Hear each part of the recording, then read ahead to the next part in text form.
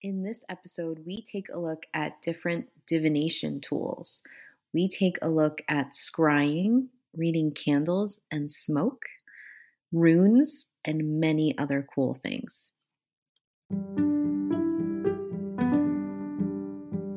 Hi, I'm Heather Wood, and I'm an intuition and ego expert. And I'm Jamie Hayhurst, and I'm an energy healer. We're both passionate about smashing the patriarchy, integrity in the spiritual world, and social justice. This is the Intuitive Girl's Guide. Hey, Jay, what do you think about a whole episode on divination tools and methods? Yes, I love it. This is something that a lot of people have written in, sent us messages about doing like different specific ones. And so I thought we could sort of combine them because there's so much similarity between all these different tools and methods. Exactly. Yes. So basically, a divination tool is anything that you use that can help you either receive, get clarity on, or understand any sort of like intuitive message or download. Right. And the part that some people might not like is that it doesn't actually matter like which divination tool or technique you're using, because it's really just sort of like a way to tap into your own energy. Exactly. You know what I mean? Exactly. It's not as if any of the divination tools are the things doing the magic intuitive work.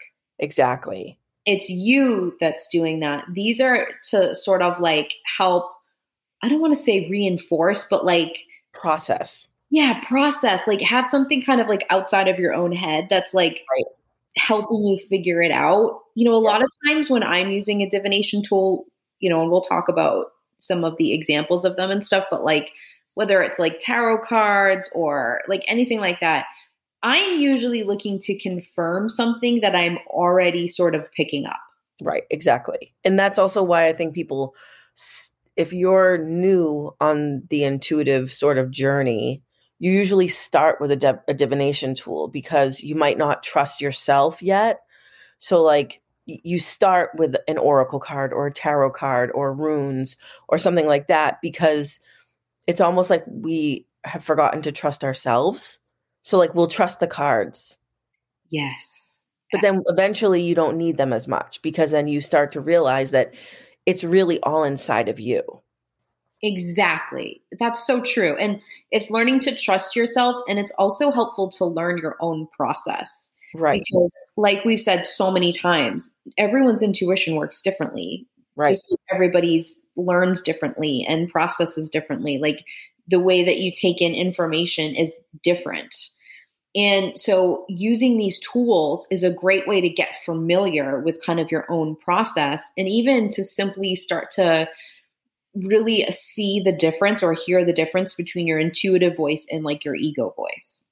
Agreed. And I think that that's why someone can be so sort of in tune with or such a natural at using, say, tarot, but then they're trying to teach it to someone else and it's just not hitting or it's not clicking because that might not be the tool that works in that person's body because no one's the same.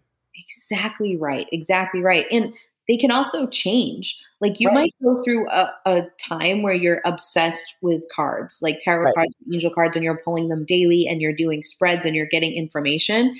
And then suddenly you might not feel drawn to them anymore and you move on to something else. Totally awesome. I guess if we could use the word normal, I would say normal to do that. It's part of the process. Absolutely. I also think that divination tools, when I'm looking back and studying like ancient cultures using them, the way that I see it presented is like a way to sort of like open the door to having these kind of intuitive conversations with people. It's a great way to say it. So if you were like sitting around a fire, like back in pagan times, and I don't know if you've ever done this now. I mean, I know Jamie and I have done this, but you kind of want to say something intuitive, but like you have to find a way to open the door. Exactly. Yes. Like everyone's talking about the weather, but you want to like ask them if they're aware of the weird energy going on around them. Right. It's kind of a good way to start that. And I know for me, a lot of times when I would have like a new client come in for a session or something, I would love to start with cards or something because it also opens up the other person's energy in a way. Like it really, I don't know if opens the right word, but it like helps people connect in the way that you need them to. I agree. Totally. So there's also like a social aspect to these that I think is really cool. That's a really good point, I think, because you can, rather than you saying like, I see this or this is what I'm picking up, if you have like a card or some sort of other tool that it's like bridging the gap between the two people conversationally.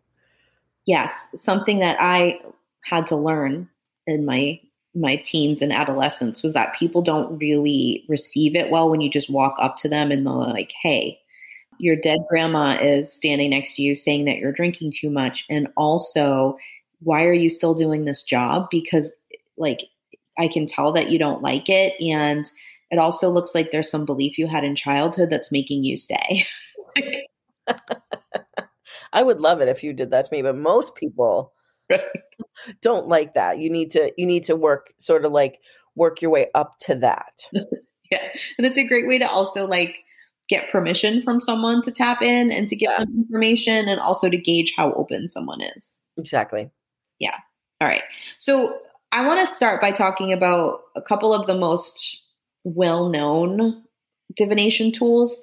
And we've also done episodes on them or where we've talked about them before, but I want to mention them because it would be ridiculous not to. But you can go back and find those episodes for more on these things. Right.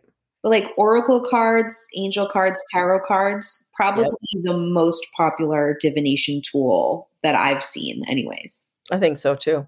Totally is one.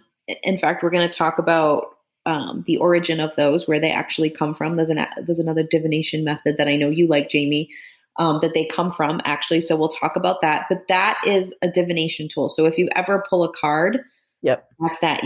Now also you can use playing cards. They don't have to be fancy like Hay House brand cards or something like. Yeah, I've seen people that do readings with like regular playing cards. Absolutely. You can all energy. It's all the same thing. You just have to learn what they mean. Exactly. I mean, even for me, sometimes the way somebody like puts down the stuff in their hands, I will look at and look to see if I see any sort of messaging in that. Like it's literally everywhere. You just have to find ways to pay attention to it. Agreed. Yeah. Okay. So there's also using a pendulum, which we've talked about, and I've done detailed explanations on past episodes to look at. So you can check that out too. Yep. I think it was on when we talked about frequency and things. So like you can find that also very popular. And it's not, I think the pendulum has gotten into like a weird place sometimes. I'm like, wait, like that's a really ancient thing that a lot of people's grandmothers probably used, not just like way back in pagan times. Yeah. Oh, absolutely. Yeah. I think there's the popular thing where you see if it's a boy or a girl, if someone's pregnant using a pendulum, like there's so many uses for it. Absolutely. Yeah. Okay. Let's talk about some other ones that we haven't done much talking about. Okay. I want to start with scrying. Yes.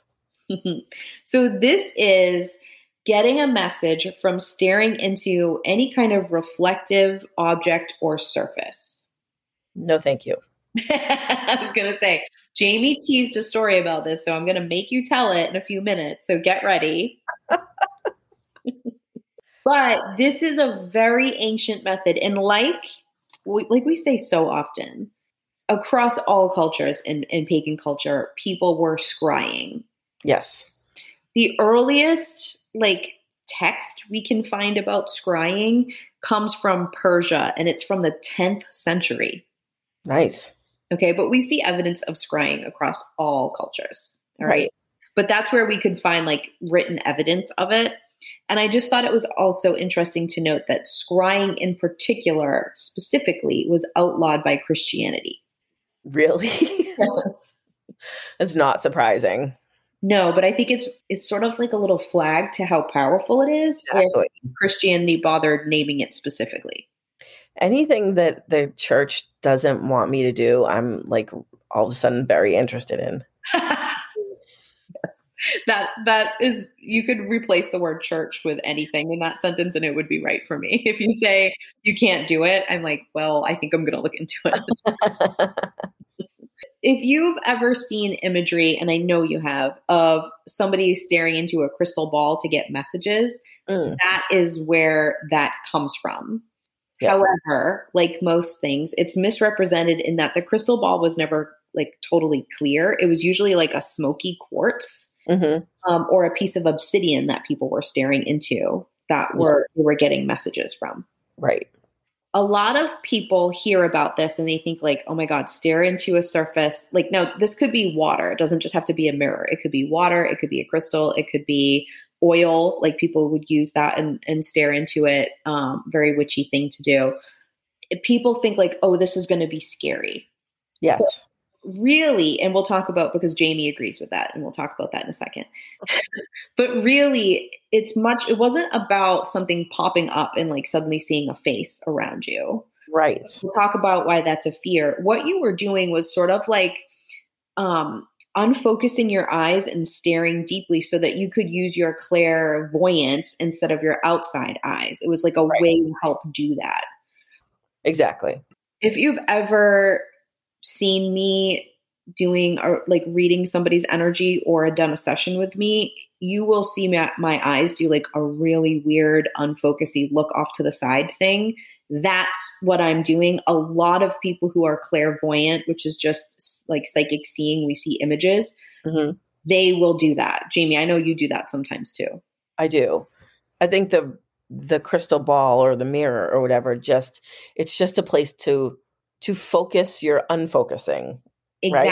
Right? Many people do this naturally, not even for messages, but if there's a fire, like you stare into the fire and your eyes sort of focus and it feels kind of good. You know that feeling? Yes. That's kind of a form of scrying. Yep.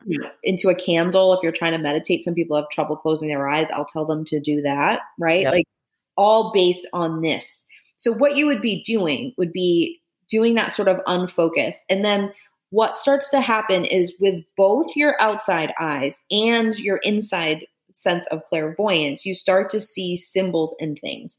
So like I would say with my outside eyes, when I'm scrying, I will see sort of like those dots and like shapes start to move, or something that's in the background reflecting will start to look like something, or will form the shape of something. You know, think of looking up at clouds. That can be a form of scrying too, where you see a shape in a cloud and it means something to you. Yep. This is kind of what's happening. Now, at the same time, because you're not super focused with your outside eyes, if you're clairvoyant, you will start to see images inside your mind too, like a movie screen playing. Right. This is what scrying is.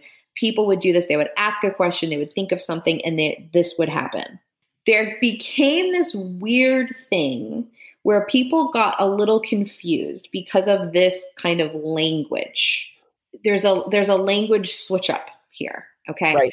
So people would say, I'm going to do this to summon messages or summon beings. Now, they didn't mean they were summoning them into the mirror. Right. They meant they were summoning messages from them. And I think the word summoning became like a horror movie kind of word. It's definitely. Okay. So we have that. So that sort of that sort of like weird patriarchy thing happened, and like that became scary. Yep. And then also when we were kids, and I'm sure generations before, there's the legend of Bloody Mary. Yep. Yep. So then there's this scary thing that if you say Bloody Mary 3 times in the mirror, she's going to appear. Now, listen, that doesn't happen, but I gotta say, with a little asterisk here, not a good idea to even playing around, try to summon something that you're like, don't know what it is. Like, not the best idea. Are you going to be like murdered by by Mary covered in blood? Right. No. Are you going to start to have like weird energy in your house and like yes, going to go missing and you see like fey energy out of the corner of your eyes? Absolutely. Yes, exactly. Right. So I think that like this is where this stuff gets all wonky and people start to get scared of it.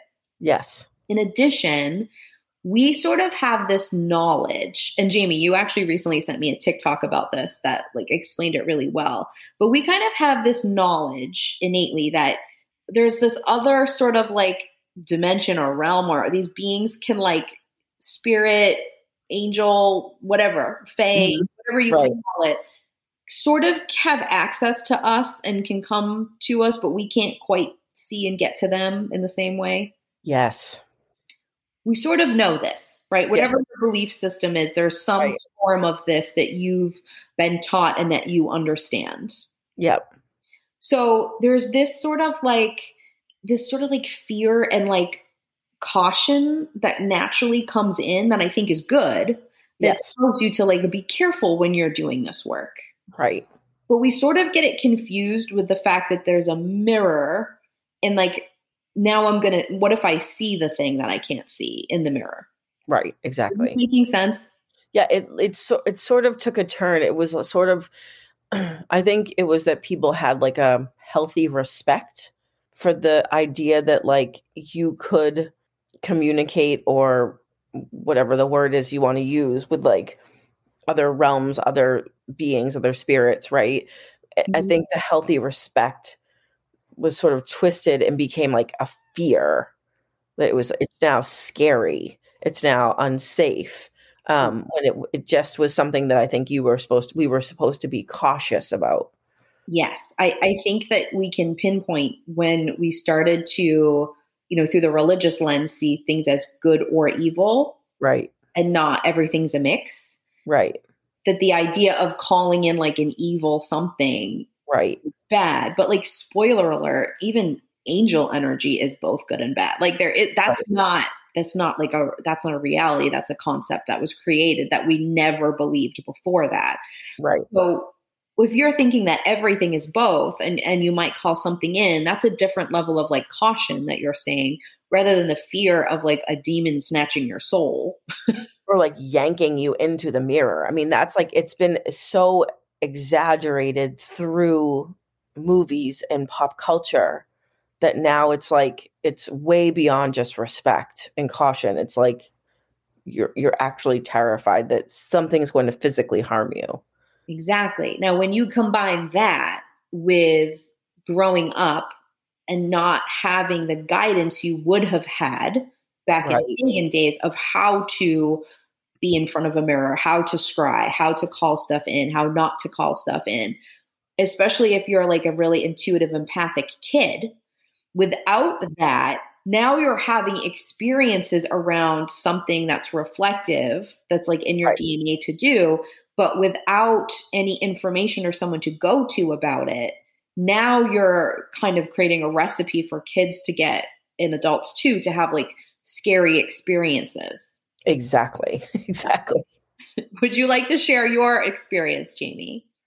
Yeah. So, I mean, I was like, currently as an adult, I was very nervous about mirrors. Not like it wasn't like stopping me from using them. It wasn't that type of thing. But I had this sort of idea that if I wanted to like connect to spirit, that I could do it through a mirror. Uh-huh. But I was also like scared of that.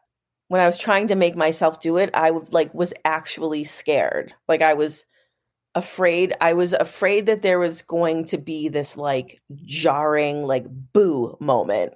Yep. And not that like not even that the spirit was going to be scaring me on purpose, but that like I was going to all of a sudden see this spirit like standing behind me in the mirror, which is what I wanted. But that I was like very, very afraid that it was going to be like super jarring and super scary. I don't think you're alone in this, but yes. Yep. And so, but I had this idea that like I could connect to spirit through that, right? And so Heather helped me to realize that that happened to me when I was a child, Mm-hmm. right? So my mother died when I was very young. Mm-hmm. We've discussed that before. Go back and find that episode somewhere. Universal Fears and Desires. And being like an intuitive little kid, there was a time where I was very little and I saw my mother in a mirror. Mm-hmm. And it scared me so much. Like, not that, again, not that she was trying to like murder me and yank me through the mirror, but that it was so jarring to see my dead mother Mm-hmm. that I like turned it off. Right. Exactly. That was like the moment of when I started turning my intuition off because I didn't understand. And like you said, Heather, we always had people in our intuition was never scary. It was something that it was just a given in everyone's life in like pagan times, right? So your family was your guide through that. Yeah. We don't have that anymore. We're all sort of like muddling through, right? Exactly. And like, think of how scary of an experience that is for a little kid. Right. Like, Right. And I didn't, right. And I not only did I not have my mother there because she was dead and she was the one that I saw, but like I was living in America in the 1980s. Like it wasn't something that we spoke about or talked about. exactly. And in pagan times, in ancient days, you would have been witnessing scrying ceremonies and people scrying Right. outside in the water and like seeing your mother or grandmother or father like doing it. So like if it happened to you, I'm still sure it would be a little frightening, but Right. you would have some sort of reference for it. Whereas in our culture, especially in the 80s, the only reference you would have had would have been some kind of horror film. Yeah, it was like Poltergeist or something. Like Exactly. literally some awful movie I was watching that was just sort of reinforcing this fear that I felt at the experience where it didn't have to be fear. It could have been like surprising, jarring, but it didn't have to be like an actual trauma that made me turn off my intuitive abilities, which is what it became.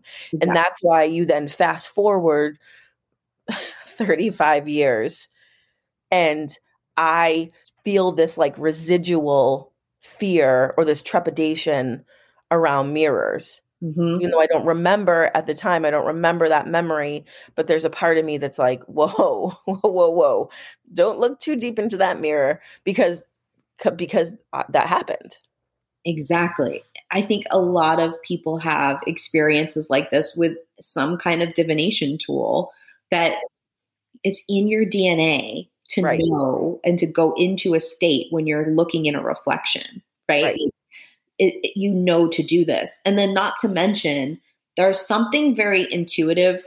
This is at least for me. Maybe you can weigh in if this happens to you, Jay. When I'm looking in a mirror, there's something that I'm very aware of where I'm like, this is not actually how I look. Yes, something is like a little bit off. It's sort of like seeing a picture of yourself and you're like, what? Because it's like, Right. it's not the right dimensional. I don't know. There's something that isn't a weird experience about it. And I think intuitive people maybe hear that or feel that louder, right? Yep. So you're already kind of in an altered state when you're looking in a mirror. And Right. it's so natural to who we are to do things like this. And it's so forgotten that it becomes fearful, traumatic experiences that we're kind of slipping into because it's like in our bones to do that.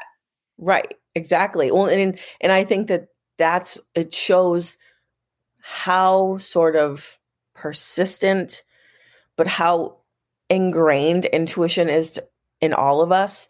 Yeah. That even despite all that, I knew, oh, if I want to start, like, if I want to speak to spirit or see spirit, I can do that in a mirror. I knew that, even Yeah. though I didn't remember anything, I didn't remember any of it.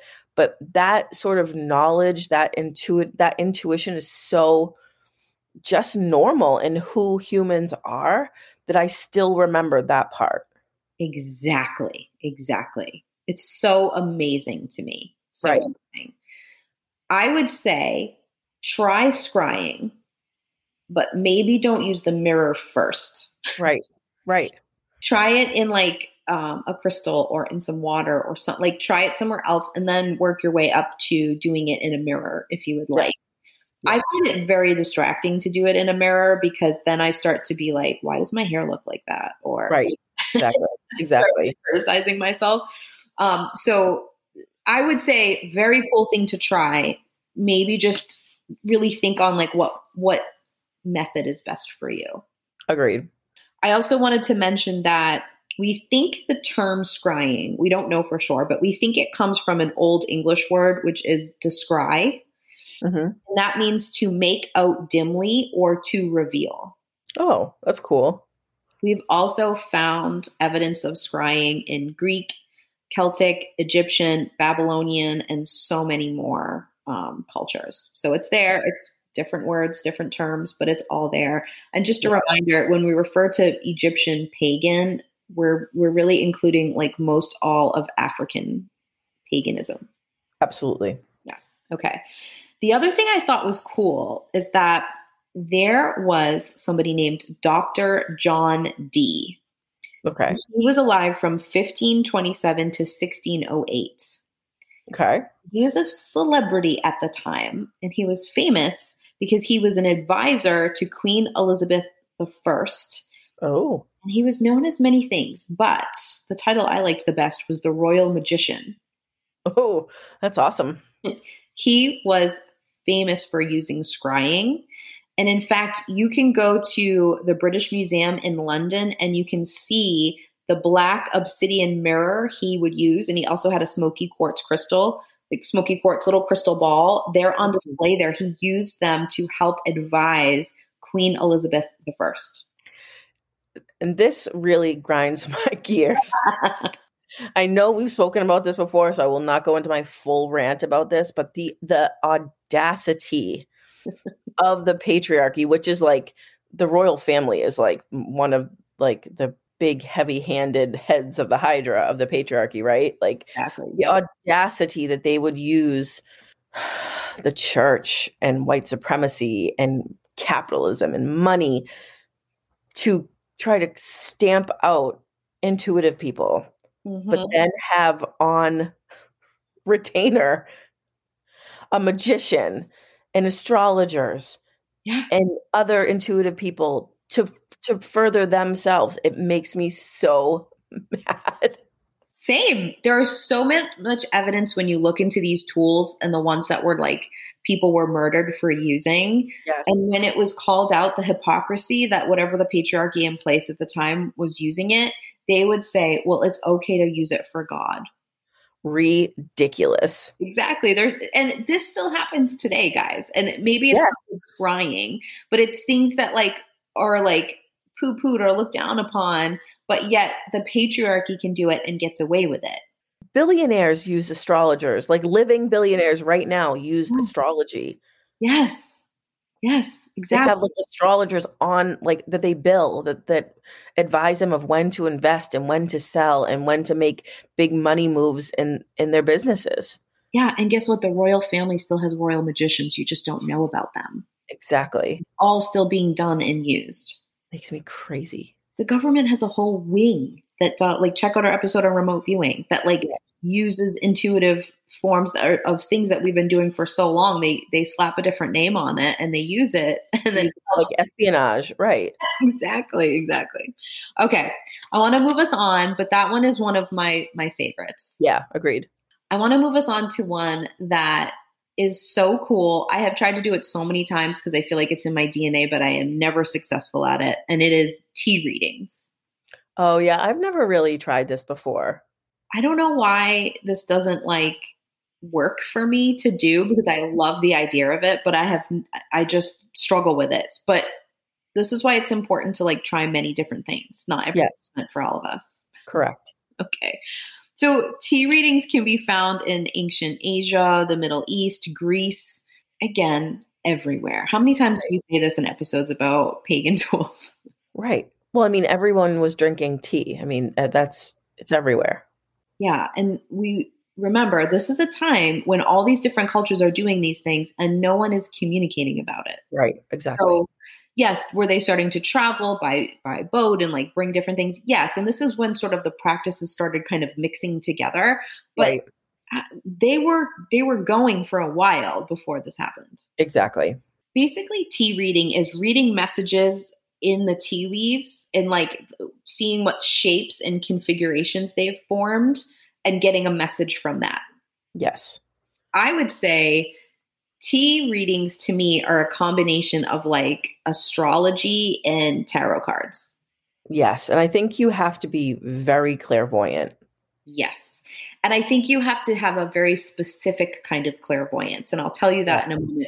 Or maybe it's not a specific kind of clairvoyance, but it's a specific way of taking in visual messages. So, like symbolism and stuff. Yeah. Exactly. So what you want to do this is you want to use a light colored cup. So white is great, but anything light, because you really need to see the contrast between the tea leaves and the cup. Right. Then you have to use loose tea leaves. Like you can't like take a tea bag and like cut it open and use it, because those are too finely chopped. They're not uniform shapes. So if you've tried and been unsuccessful that way, you need to get like loose tea. Absolutely. Okay. So what you're going to do is you're going to make a cup of tea. Now, throughout the whole process, like when you start boiling the water or however you're going to do that, you want to start thinking about the thing you want guidance on. Yes. It doesn't have to be a question. It certainly can, but it could just be an area of your life or a situation in general, and you want to focus on that. I mean, this is where the real intuition happens, right? Is like, what do you need to know? You're starting to tap in, like that. This is where it happens. Exactly. So throughout the whole process of this, you're going to be thinking of that. So when you're boiling the water, when you're making the tea, when you're letting it steep, you're going to be really focused on this. Mm-hmm. Now, if you're having someone read the tea leaves for you, they are probably going to be speaking to you about the thing at this time. Right. Like, oh, what are you thinking about? What do you want advice on? How do you feel about that? That would be, so if you went to get this done, that would be kind of what would be happening there, most likely. Right. You can do this for yourself, though. You just want to be thinking about it. If you're waiting for the tea, you could maybe like journal or just sit and kind of like let your thoughts wander around it, check in with your feelings while that's happening. Yep. Now, while you're sipping your tea, every sip, you're going to be focusing on this too. Mm-hmm. It's almost meditational, I think. Like, I agree. Very similar. Okay. So then when there is about like a tablespoon left, just a little bit of tea left, now you're going to start the process of getting the message. So now there's different ways and different cultures of doing this, but this is kind of like the most well-known, popular. Like if you went to get this done, this is most likely what would happen. Right. You're going to hold the teacup in your left hand and you're going to swirl it 3 times from left to right. Okay. Then you are going to put the cup upside down. So you're going to put the saucer on top and flip it. Okay. All right. And you're going to wait for 1 minute. Okay. Now you're going to rotate it 3 times. Okay. And the whole time you're thinking of the thing still. Okay. What this is doing is giving the tea leaves a chance to move around. Right. Okay. Because a lot of people do this and then just look at how their tea is. It's like always in the same thing because it's dropped to the bottom. You're sipping and it's down the bottom. Right. This is giving it a chance to move and create the shape you want it to. Right.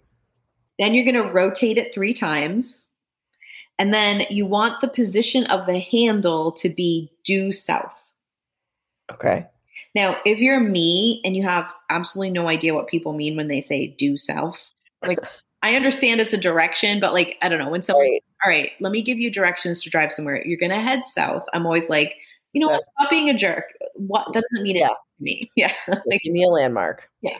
But you could use like a little compass, or if you kind of know like where the sun sets and rises and goes, just do your best with this. I don't think this is like the most. I don't think it's going to make it or break it. No, just pick what direction you want it to go in. I would say if you're doing this more than one time, like if you're doing it in a few days or weeks, like always have the handle in the same, pointing towards the same thing and you're good. Right. Okay. So now what you're going to do is bring the cup back up. All right. So there's only a tablespoon of tea in it. So I would just like pick it up over the sink. Yep. And now you can put the saucer away. Now you're going to look at what is happening in the cup and you're going to interpret it. Right. Now, the reason this is like astrology to me is because the positioning in the cup relates to different planets and things as well. See, that's really cool if you go that far into it. Yeah. So you can look at different charts of this. You're just going to like look at either an image. You can also like Google it and you can find lots of things. All right. Yep. So you're going to look at that. And then you're also going to see how it's clumped and shaped. And there are lots of books that will tell you like what something means. It's kind of like interpreting a dream, right? It's like, okay, this is the shape. What does that mean? Right. Exactly. Like in anything, the most important thing is like how you feel about it. Exactly. So if it's in a shape and you're like, that doesn't really connect, but before I read the definition of the shape, I felt this. Yes. Override everything for the thing you felt. Always. Okay.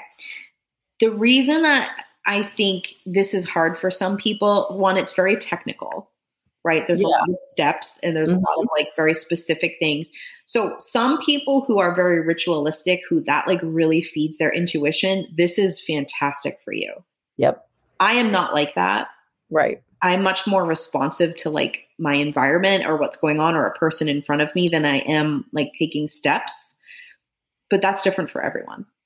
Yeah, agreed. My claircognizance makes things happen inside before I even know what's going on. Exactly. So that might be a thing that sparks for you, or it might not. And I also like to say, if you just want to read the tea leaves and swirl the stuff in your own way, I think that's totally fine. I agree. Follow it exactly. Don't follow it. I feel the same way with most all divination tools. As long as you're not being disrespectful to a cultural practice, I say do it the way that you want to do it. I agree. I have tried doing all these steps to do a tea leaf reading, and I have tried just doing it my own way. And if I was to try it again, I would probably just do it my own way, to be honest. Right. Agreed. But also there are some people whose clairvoyance, and when they see a symbol, it really strikes up a lot of stuff for them. Right. Exactly. That symbol has deep meaning. Like I think of a lot of people who communicate with spirit, like spirit mediums. I feel like they would be good at this because I mean, I have that ability, but that's not my strongest thing. You know, like my messages aren't as amazing as some people's, but like being able to like really take one symbol and be like, okay, when I see this symbol, it always means this. Like if that's how your intuition works, I think this would work well for you. Whereas for me, I'll see a symbol and it'll kind of start me on a path, but it's never always the same. Does that Exactly. Yeah. It's not a set definition. Exactly. Okay. Yeah.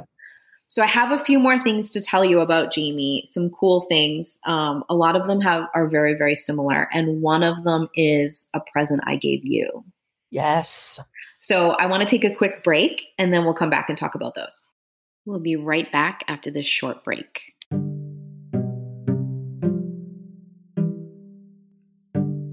All right, Heather, it's season 4. We're here for another season and we still have our favorite sponsor, Restoration Coffee. What coffee are you drinking these days, Jay? It goes back and forth between a Rachel and a Paige. I'm still drinking my Americanos. So if you want a fantastic cup of coffee to go with listening to the IGG or any other podcast that you might listen to, check out Restoration Coffee. You can go to their website. It's restoration-coffee.com. Check it out and tell them that the Intuitive Girl sent you. Yeah, can't go wrong.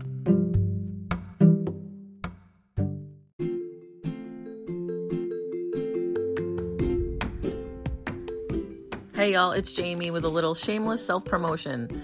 We've had a lot of people reaching out asking about distal Reiki, so I wanted to let you all know that yes, you can book a session with me. If you'd like some distance Reiki, get in touch with me and we will set it up for you.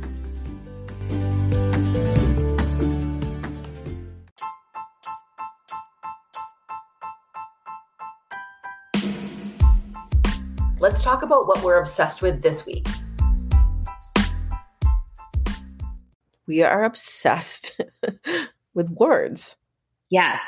Yes. How words are spells, right? We say that, and you hear people say that, like words are spells. That's why it's called spelling when you're writing a word out, right? And I think it's super cool, but I think some people sort of like gloss over that a little bit.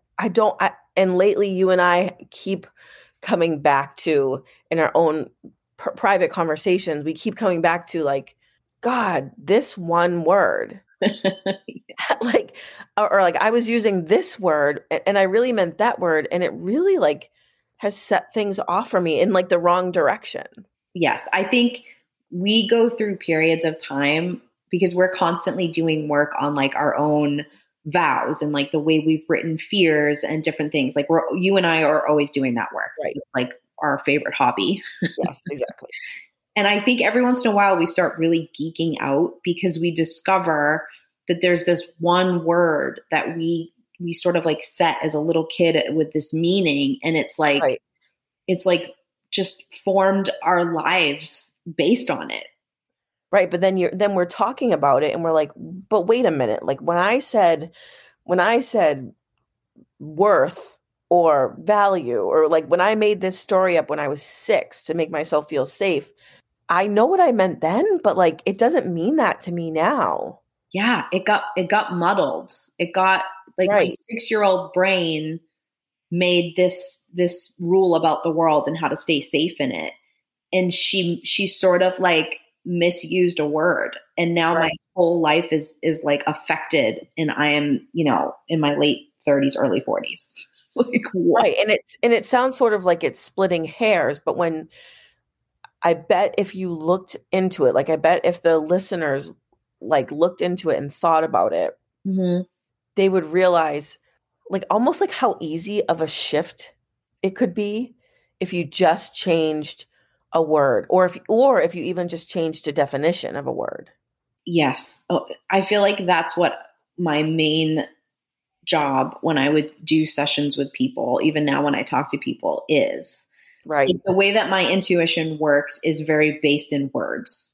Yes. So, I mean, how many times, Jamie, do I say to you, okay, I'm seeing this word, and then I describe weird symbolism about it connected to another word, or like, what does Right. this word mean?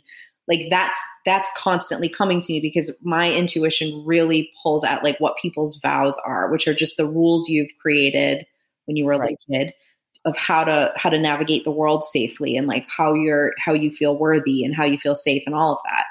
So there are so many times where like a word comes in and I'll ask somebody or I'll ask myself, like, what does this mean? And when I realize how affected my whole life has been Right. based on my interpretation of it as a child and surrounded by something difficult that I was going through, it blows my mind every time.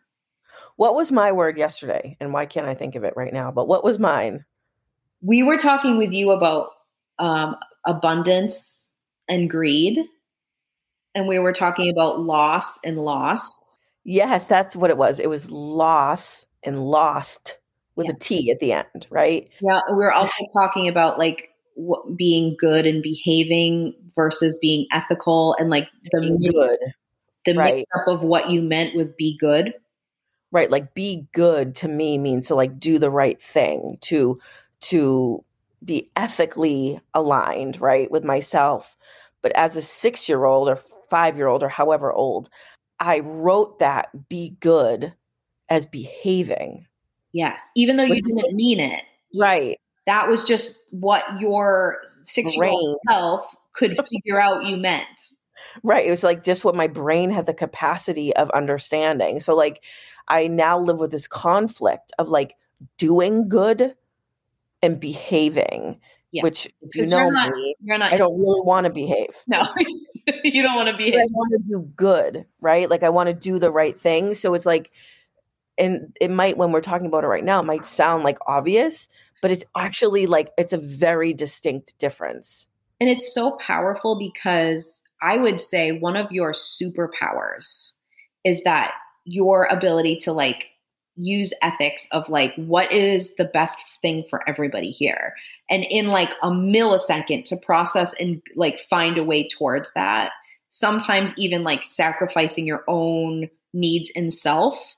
Like you do that magically. It's something that you're very, very gifted and good at. And Right. so the fact that connected to that, your own superpower, is this word confusion that's like altering things for you, it's so influential. And it can be incredibly frustrating. Yes. But once you understand it, it's then easy to rewrite it. Exactly. I was having the same experience with the word hunger. Yes. So a lot of my childhood was spent trying to navigate how to be a weirdo. That was how I wrote it. But like I was having all these very intuitive experiences and living in a world where I was figuring out that other people weren't. And then it was scaring the shit out of everybody when I was like bringing it up. It's also not like welcome information from 6-year-olds most of the time. Right. Right. Like Right. I would like to say, because I try to work her into every episode, to my mom, she's like the most supportive, like Right. about intuition now that you'll ever meet. But like, you have to remember in the 80s how weird that must have been for her. Right. So like everyone handled it like a champ, though. She did. Everyone was like, what the heck is this girl talking about? Right. So for me, if you think about how intuition works, intuition is like desire, and desire is that piece that says to you like, hey, what we have, what we're experiencing right now, what we're feeling is not what we want. Right. So we desire to feel this way instead, or more of this or less of that, right? But then when you think about the space between getting there and like you kind of have to suffer through this knowledge that you need to change something, you don't have it, and you have to get to it.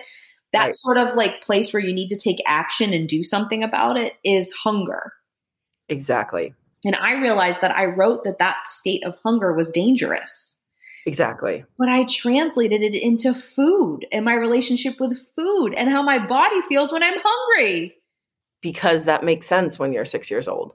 Yeah, of course I wasn't like splitting the difference there. I wasn't even I wasn't even using the word hunger. I just was saying that state is not safe. Right. Of like there being something that your body needs that you have to go get, but how do I go get it? It's like, that's what the hunger is getting from A to B. Yes. Either intuitively or with food. Exactly. And it's the action-based part. It's the part that people would see, right? It's the part where you have to do something about it. And so that felt unsafe. I couldn't hide that part. So then it becomes this whole issue with food. Like it's so crazy. And so this is what Jamie and I are geeking out about. And we wanted to tell you guys because it's so important to look at the words that you use in your life. And I know it sounds like a cheesy, like metaphysical thing. I'm not trying to go there to be like your words shape your life, but like it is really true. Like if you take out the cheesy after school special and you really take a look at like the effect words are having on you and when you boil down fears, when you're noticing like you're reacting out of fear or something feels out of alignment, like I don't have this and I want it, like what's going on? And you peel away those layers, the words are where all of the magic is. Exactly. So look at the words. Look at the words. Do the digging around the words. Say it out loud to someone else so they can help you like hear it and find it. But it's in the words. It's in the things you wrote as a kid. Like, this is how I keep myself safe. It's all there. Yep. Yeah. All right. Words are powerful. Spells are real. You've cast spells on your own self that you didn't know you did. They kept you safe when you needed them, but you got to go back and undo them. Yep. Okay, Jay, let's talk next about using smoke and candles to get information. Yes, I like this one. I really like this one. I don't use it a lot, but I love the idea of it. The thing that I like about this is that maybe this is me like sharing how I am a little bit diabolical. I don't usually let people besides you know that, but if you're somewhere and someone else lights a candle, I am always like, I'm going to go over and see what's happening, see what they do. And sometimes someone's just talking about something and I'll be like, oh, hey, could you light this for me? And I'm just trying to see, like, it's so easy. Right. Absolutely. If you know what to look for. Exactly.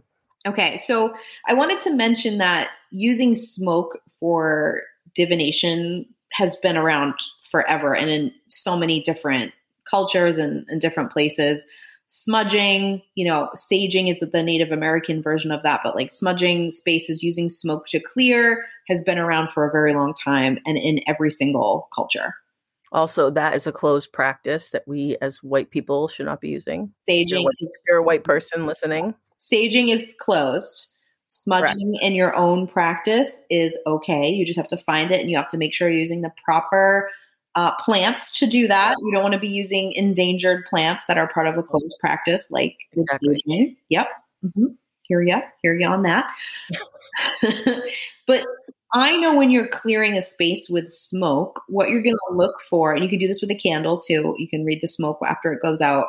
But what you're going to look for is what the smoke does. Yep.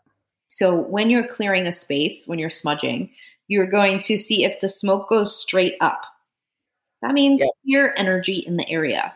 Exactly. If the smoke swirls all around into different shapes, it means that there's a lot of energy in that area.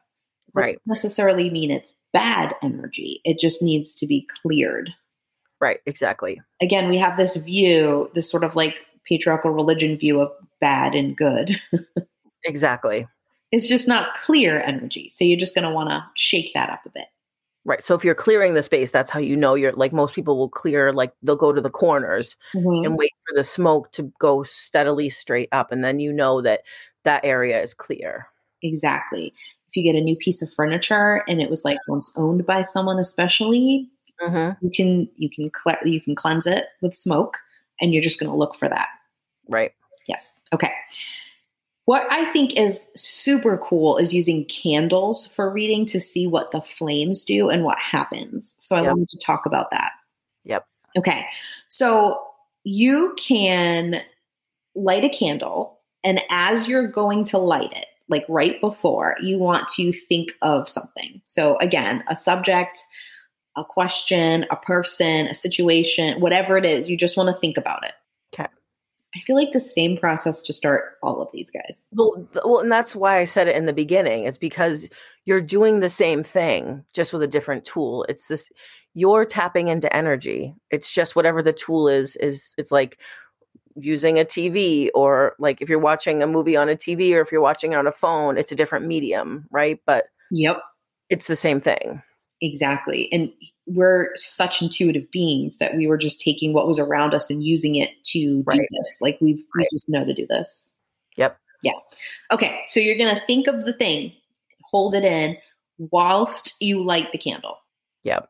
Now, what the flame does is going to give you a message.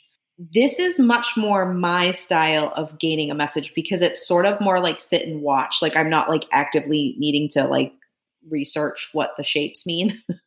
Exactly. You can look these up, but I would also just, you can use your intuition. I will tell you some of the like main meanings of what stuff does, but what the flame does based on this means something. Now, I would do this if you can indoors without like a window open right by, because any sort of wind or breeze is going to affect it, and you'll get like a more clear picture if you can do it that way. Okay. I would also just like to say before I tell you about the flames that in different cultures, the color of the candle would call in different things for you.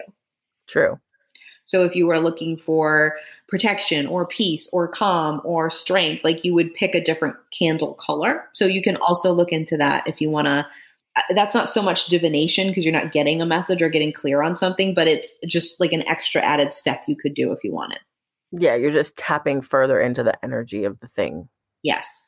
Okay, so let's say you thought of your thing, you lit the candle. I would like take a couple deep breaths, not into the candle, obviously, but like center yourself and then look over at the candle after, I don't know, like about 30 seconds or so.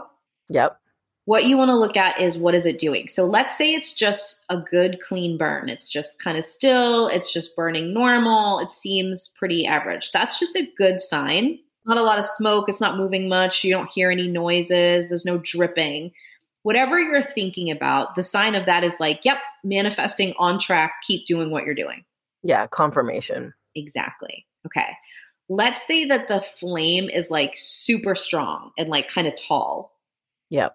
This means that you are kind of like pushing through towards the thing. Like whatever things are in your way are starting to move. So there's like a lot of energy around like action-based stuff around what you're asking for. Does that make sense? Yep. Okay. If you've got one of those little small flames, it's like steady, but it's small. It's like strong, but it's little. This is still a good sign, but it's telling you we're getting there, but you're going to need to be patient. Right. It's not right around the corner. Mm-hmm. That's one of my least favorite ones to get, I got to tell you. I bet it is. Okay, let's say you have a really weak, puny flame that's barely staying lit. Yep. This is a sign that something is wrong with the timing. Okay. All right. Now, a lot of people panic when something like this happens because they're like, oh no. It doesn't mean it's not going to happen. It means take a step back and think about what might be off with the timing of what you're trying to do. Right. That makes sense. It just might need an adjustment. Yep. The next one is the thing that happens to me the most, and it's going to make you laugh. So it's a dancing flame. Do you know what I mean by that? Oh, yep, I do. The fire just goes like, whoop-a-doop-a-doo, like all over the place. It's like the flame is dancing and moving around. This means that there's a little too much chaotic energy around whatever you're trying to focus on. That makes sense. But see how that's easier to read than like a tea leaf? Exactly. Now, for me, when I see the dancing flame, the first thing I'm going to do is calm and center my energy, because it could just be that you, the person, like you're a little too all over the place. That's true. That's a good point. So if you do that and the flame settles down, I would then read what that means. But if you do that and it continues to dance around, then you just need to look at like, what am I calling in and what might be chaotic about that? And chaotic meaning there's some kind of conflicting thing in your energy. Right. Exactly. You might be trying to call in like abundance, but also be feeling a lot of guilt around calling that in. Yep. That could cause the flame to dance around it, because it's like, ooh, there's this push and pull going on. Yeah. There's some resistance somewhere. Yes, exactly. Now, if you have a flickering candle, do you know what I mean by that? Like it just keeps flickering kind of in and out. Yep. This usually means that there's a lot of spirits around. Okay. So I usually interpret this to mean that like they're all trying to help you and they're very present in this, and that you need to call on or tune into what they're trying to communicate to you more. Right. Agreed. Sometimes though, especially when I see someone else doing this, I'm like, okay, you need to be you need to have a little more boundaries with your spirits, because they're like, you can't even get a message clearly because you're just calling in so much spirit energy. Yep. That makes sense. So you want to sort of like feel out intuitively what that might be. Gotcha. Popping flame or noisy flame. Have you ever had that where it's like keeps making noise and you're like, what's a little sizzly? Yeah. Yeah, exactly. This means that someone's trying to interfere with you, like someone's working against you. Ooh, rude. I know. Now, don't think of it so much as like someone's cursed you. See our curse episode for more on that. It could be, but it's most likely someone that you're like doing something with. So let's say you're working on a project at work in a group and you need to do this. That means that someone is like in that group is not aligned with the same goal as you. Gotcha. Okay. So it doesn't always have to be as dramatic as like, ooh, someone's out to get you. It could just be that something is out of alignment with someone else. Gotcha. Okay. Have you ever had the candle go out, Jay, while you were doing this? No. If that happens, it usually means that you are not grounded. Oh, that makes sense. So it's a lot of times this happens and people are like, oh no, some ghost is like blowing it out, or this means something really bad around it. Like I'm going to die. My flame's going out. Right. What it really just means is that whatever is going on with you energetically is making it so, like, think of the candle as being like, there's no message for you till you get yourself together. Exactly. Right. Okay. Now, if you have a flame that won't go out, like you keep trying to blow it out and it's not going out, this means that you need to start again and look, because you didn't get the message that they were trying to give you. Oh, okay. Have you ever had a candle that won't light?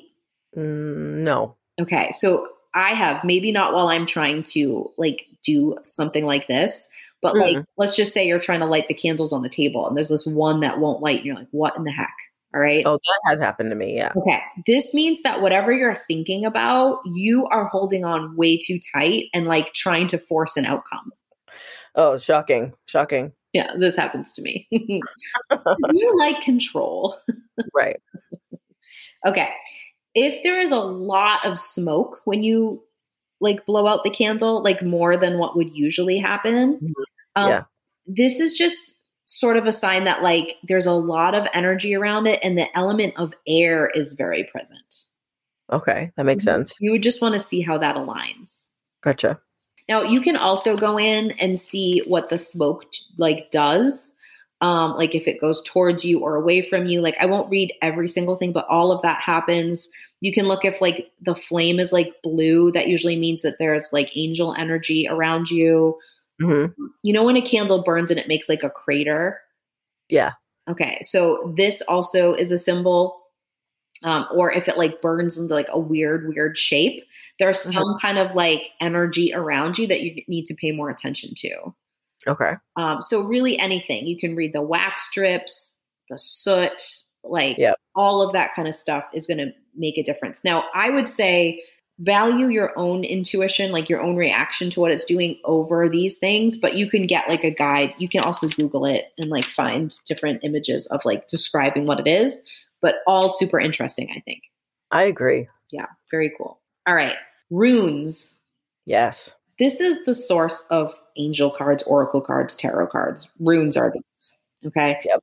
So basically, these are letters in the runic alphabet, which started in like German speaking areas. Yep. Okay.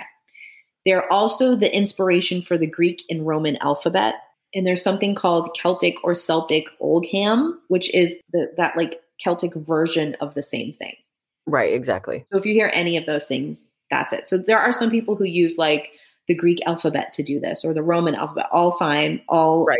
About the same thing, just different areas and how they did it. Yep. We can find evidence of these runes being used in 160 CE. Yeah, that makes sense. We're freaking old. Super old. Okay. There's also evidence of them in like England, Scandinavia, and just beyond, everywhere. Okay? Right. So basically what these are, they look like symbols. They're kind of early letters. And they're made with a lot of different vertical lines.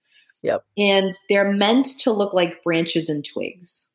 Mm-hmm. There's a speech sound for each, just like our alphabet, there's a sound for each letter. There's the same thing. But also for each symbol, there's some kind of meaning. So some of one of the symbols is abundance, new opportunity, creativity, flow, protection, whatever. Right. So much like you would do with angel cards, tarot cards, oracle cards, whatever you're using, you're going to just like pick without looking 1, maybe 2, maybe 3. Yep. You're going to interpret what they mean based on what you're asking about. Yep. You may also keep one, like for a while I had one that was for protection in my purse. That's exactly. Just all that to you. You can use it that way. And then you can also make all different formations, much like you would with tarot, to get like a sort of a story of what's coming up for you. Yeah, you can do almost like a reading. Like you could do like a spread, which you would do with cards, you could do with runes. Exactly. I love runes. I love cards, but runes have some sort of otherworldly energy to them. Yep, they do. I don't care if you draw them yourself on a piece of paper and cut it out. There's some sort of like ancient magic that like leaps out of them for me. I was just going to say the energy is very ancient. It's very powerful. You can feel it. Yes. Now, where I am always telling everybody, go try everything and see what you think. I'm just saying, please use a little caution with runes because they are incredibly powerful. And I think because of their power, I don't think you're going to do anything bad to yourself. But I think if you were like messing with runes for hours and you had never done that before, you could sort of get like an energy hangover from something like that. Agree. Yeah, I agree. So be careful. Okay. Dowsing rods. This is the gift I gave Jamie. It's so cool. I love these for so many reasons because one of the things that I think is funny is that my father has dowsing rods.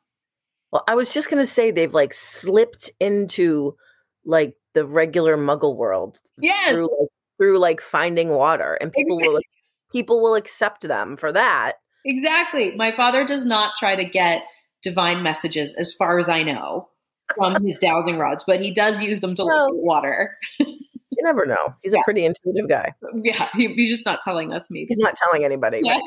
Exactly. But we've found these, again, made of different things and different materials in all cultures. The earliest we can find is in ancient Greece of the dowsing rods. Yep. Basically, there are these rods that you would hold in your hands. Sometimes they were made of metal. Sometimes they were made of wood. I would say most of them are like metallic in nature. Yep. And what people would do would hold them in their hands. So like there's in like the modern version anyways, there's like a handle that you hold and you have one in each hand. Right. And then off of the handle, I believe the ones I got, you have like a wooden handle. Is that right? Yeah, the handle's wood. And then off of them is the metal. So you're not touching the metal, you're touching the wood. Right.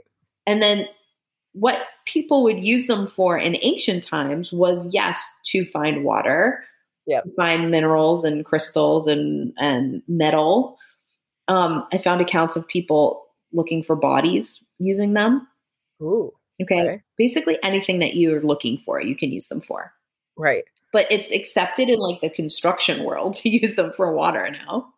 Right. Because I'm sure, like we always say, I'm sure there's some scientific reason why that works. Yeah. The hill I will die on is that intuition and science overlap so greatly that we're just waiting for them to catch up to each other. Exactly. You don't know how many YouTube videos I watched with scientistic men. I don't know if scientistic is a word, but I just made it up. Scientific. Talking about how it's so weird that we don't know how these work. Right, because they'll never say that it's intuition. Yeah, where they're like, we know it works, but we don't know why. Right, exactly. Except we do know why. Exactly. So what they do is like, whether you're searching for water or asking it a question, how the rods move and react are going to give you an answer. When you use them for questions, they act almost like a pendulum. It's exactly. You get a yes, you get a no. And so you can ask questions like that. Exactly. So if we're looking at using them for like getting a message, exactly like Jamie said, very similar to a pendulum, you're going to hold them and you're going to ask a question or say a statement. And if they cross, the answer is yes. If they go away from each other, the answer is no. And then in every variation of that, like if they cross a little, like how they react, right, tell you something. Even like, I remember our kids really liked these, like big hit. And so we also have very intuitive children. So it's not like weird for them to hold like a dowsing rod. That's not like a weird day. Right, exactly. Okay. So they were doing them. And even at sometimes when they weren't even like thinking about what they were doing, they'd just be holding them and you would watch the rods just react to what they were thinking. Exactly. I remember your daughter holding them and like starting to get nervous because we're all looking at her and they started going cuckoo.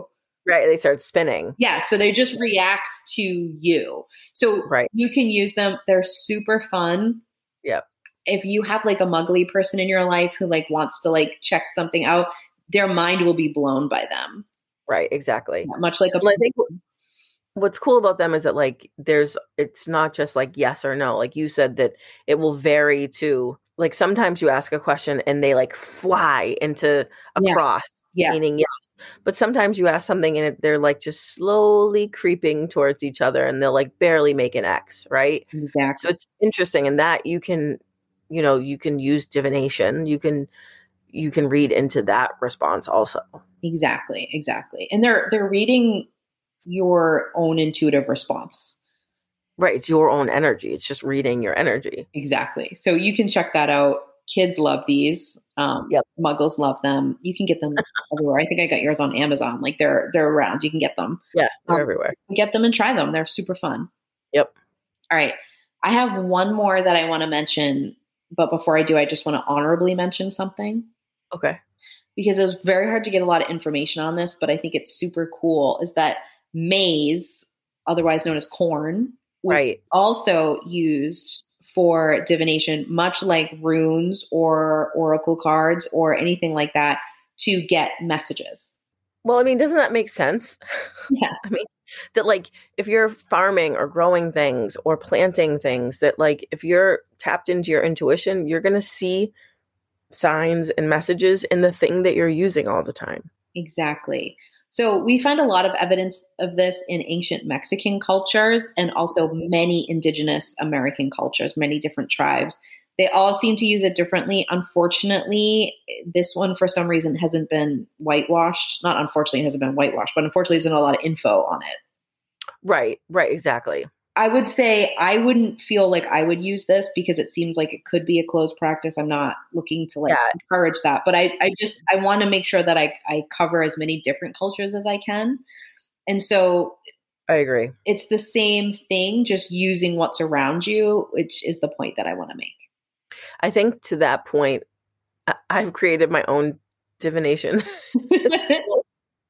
And it's based on not on maize itself, but on the fact that like the thing that you use, the thing you're planting or growing or whatever, I swear that my phone is like when if I'm typing a message or if I'm typing an email on my phone and the word that I want doesn't come up, but another word does. Oh, yes. I'm always like, oh, okay, what?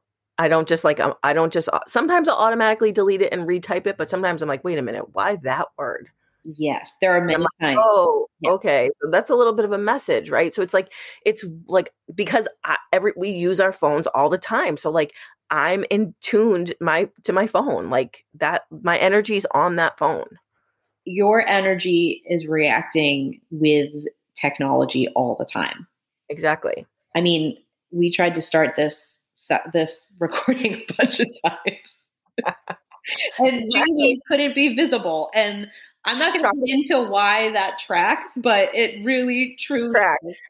She had to put a lot of effort into being visible on the video. Like, we can see each other while we're recording these, and I couldn't see her. Yeah, exactly. So literally pay attention to everything that's happening. Right, exactly. Yeah. Okay. The last thing that I wanted to mention, I don't think this is really well known. I had heard of this, but didn't really know how it worked. So I thought I would talk about it. And this is I Ching. Have you heard of this? Oh, yeah, I have. Okay. So you can use coins. Now, this is an ancient Chinese practice. From what I could find, it does not seem like a closed practice. It seems like an open thing, but I am not qualified to state that. So I would research that for yourself as well. Yep. But they would use ancient Chinese coins, which I think is the most powerful way of using them. But you can use it with any coin, really. Yep. Okay. So what you're going to do is just take coins. They suggested pennies in the article that I liked the most about this. So grab those. If you're just trying it, use any. If you're going to use this like repeatedly to look into stuff and to ask questions, keep the same 3 coins and only use them for this. Yeah, like make your own set. Exactly. Okay. So you need three of them. You're going to take your coins and you're going to focus on your question situation. Same way to start as all of them. Right, exactly. Now, you are going to either write down your question or think about your question. A lot of things said in this practice, it's typically written down, but I don't think that is the most important part. No. You're going to take your coins and you're going to toss them however you want. Like, you can do it with like the thumb trick, or you can just shake them up and like toss them on the table, almost like dice. It doesn't matter. You just don't want to be able to see if they're landing on heads or tails. Okay. Now, what you're going to then look at is you're going to add sort of like the values together. So like if something lands on heads, it counts as 3. Okay. If it lands on tails, it counts as 2. Okay. So adding up your 3 coins, you're going to get 6, 7, 8, or 9. Yeah. And each number corresponds with a shape. Okay. And it's kind of a line. So there's one that's like a solid line. There's one that's aligned with a space in the middle, one aligned with an X, and one that's aligned with a circle. Okay. Now, depending on how you do this is the next step. So you're going to repeat this process 6 times, and you're going to have a bunch of shapes that you're going to make into a hexagram. Okay. Now, that's like the real ancient way of doing it. But sort of the shortcut version is to just do it that many times, do it 6 times, and then add the total number together and look up which hexagram shape that is. Oh, okay. Now, that hexagram shape that you get at the end will be your message. Gotcha. Isn't that so cool? It's super cool. Yeah, it's a ton of steps. There's lots of guidebooks, but I was reading a lot of different things about people who had this done, like by an actual practitioner, and the accuracy of what like came through was like really, really amazing. I was just going to say, this sounds like something that you should have done for you. Yeah, it reminds me of a form of numerology. Right. Like when you add together these things and, do this and like find a number and what does that mean? It's very similar to me, but it's super, super cool. I think try it out, see what you get. Again, you can Google it. I would encourage you to get a book from a practitioner, because why not support somebody who does it? But check it out. Another cool thing, and just another evidence of like what was around, coins. So let's do this. So use that. Exactly. Makes perfect sense. Yeah. So that's what I have for you. Are there any other ones that you can think of that you think we should talk about? I mean, there's so many. No, but I think that if the listeners do, they should let us know and we can circle back. Exactly. I thought about mentioning like animal messages. That is a very ancient thing, but we do talk about that in a lot of our Sabbath episodes, but there's that. Another one that I thought could have an honorable mention is, I never say this right, but bibliomancy, I think is how you say it. So that's when you ask a question and then you pick some numbers at random and open a book to that page and that word. Oh, yeah. Get a message. Very cool to do too. But again, there's so many. Let us know if there's some that we missed that you want to hear about. But basically, as you can see, they all follow the same format. Right. It's just you tapping into your own intuition. Exactly. Right. Well, I would say that I was going to go get a cup of tea to do a tea reading, but I'm really going to go get coffee. You are getting an Americano. I am definitely getting an Americano, but I will see if any messages come through while I'm drinking it. You let me know.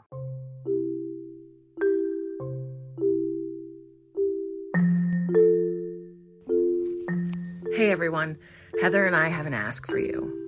If you love this episode or if you love the IGG, can you do us a favor?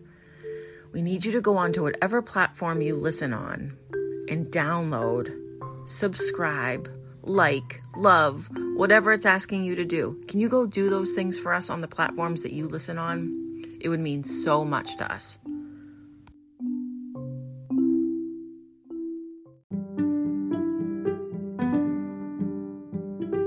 Thanks for listening to our episode. For a way to get in touch with us, please visit our website, intuitivegirlsguide.com. We love hearing your feedback on our episodes.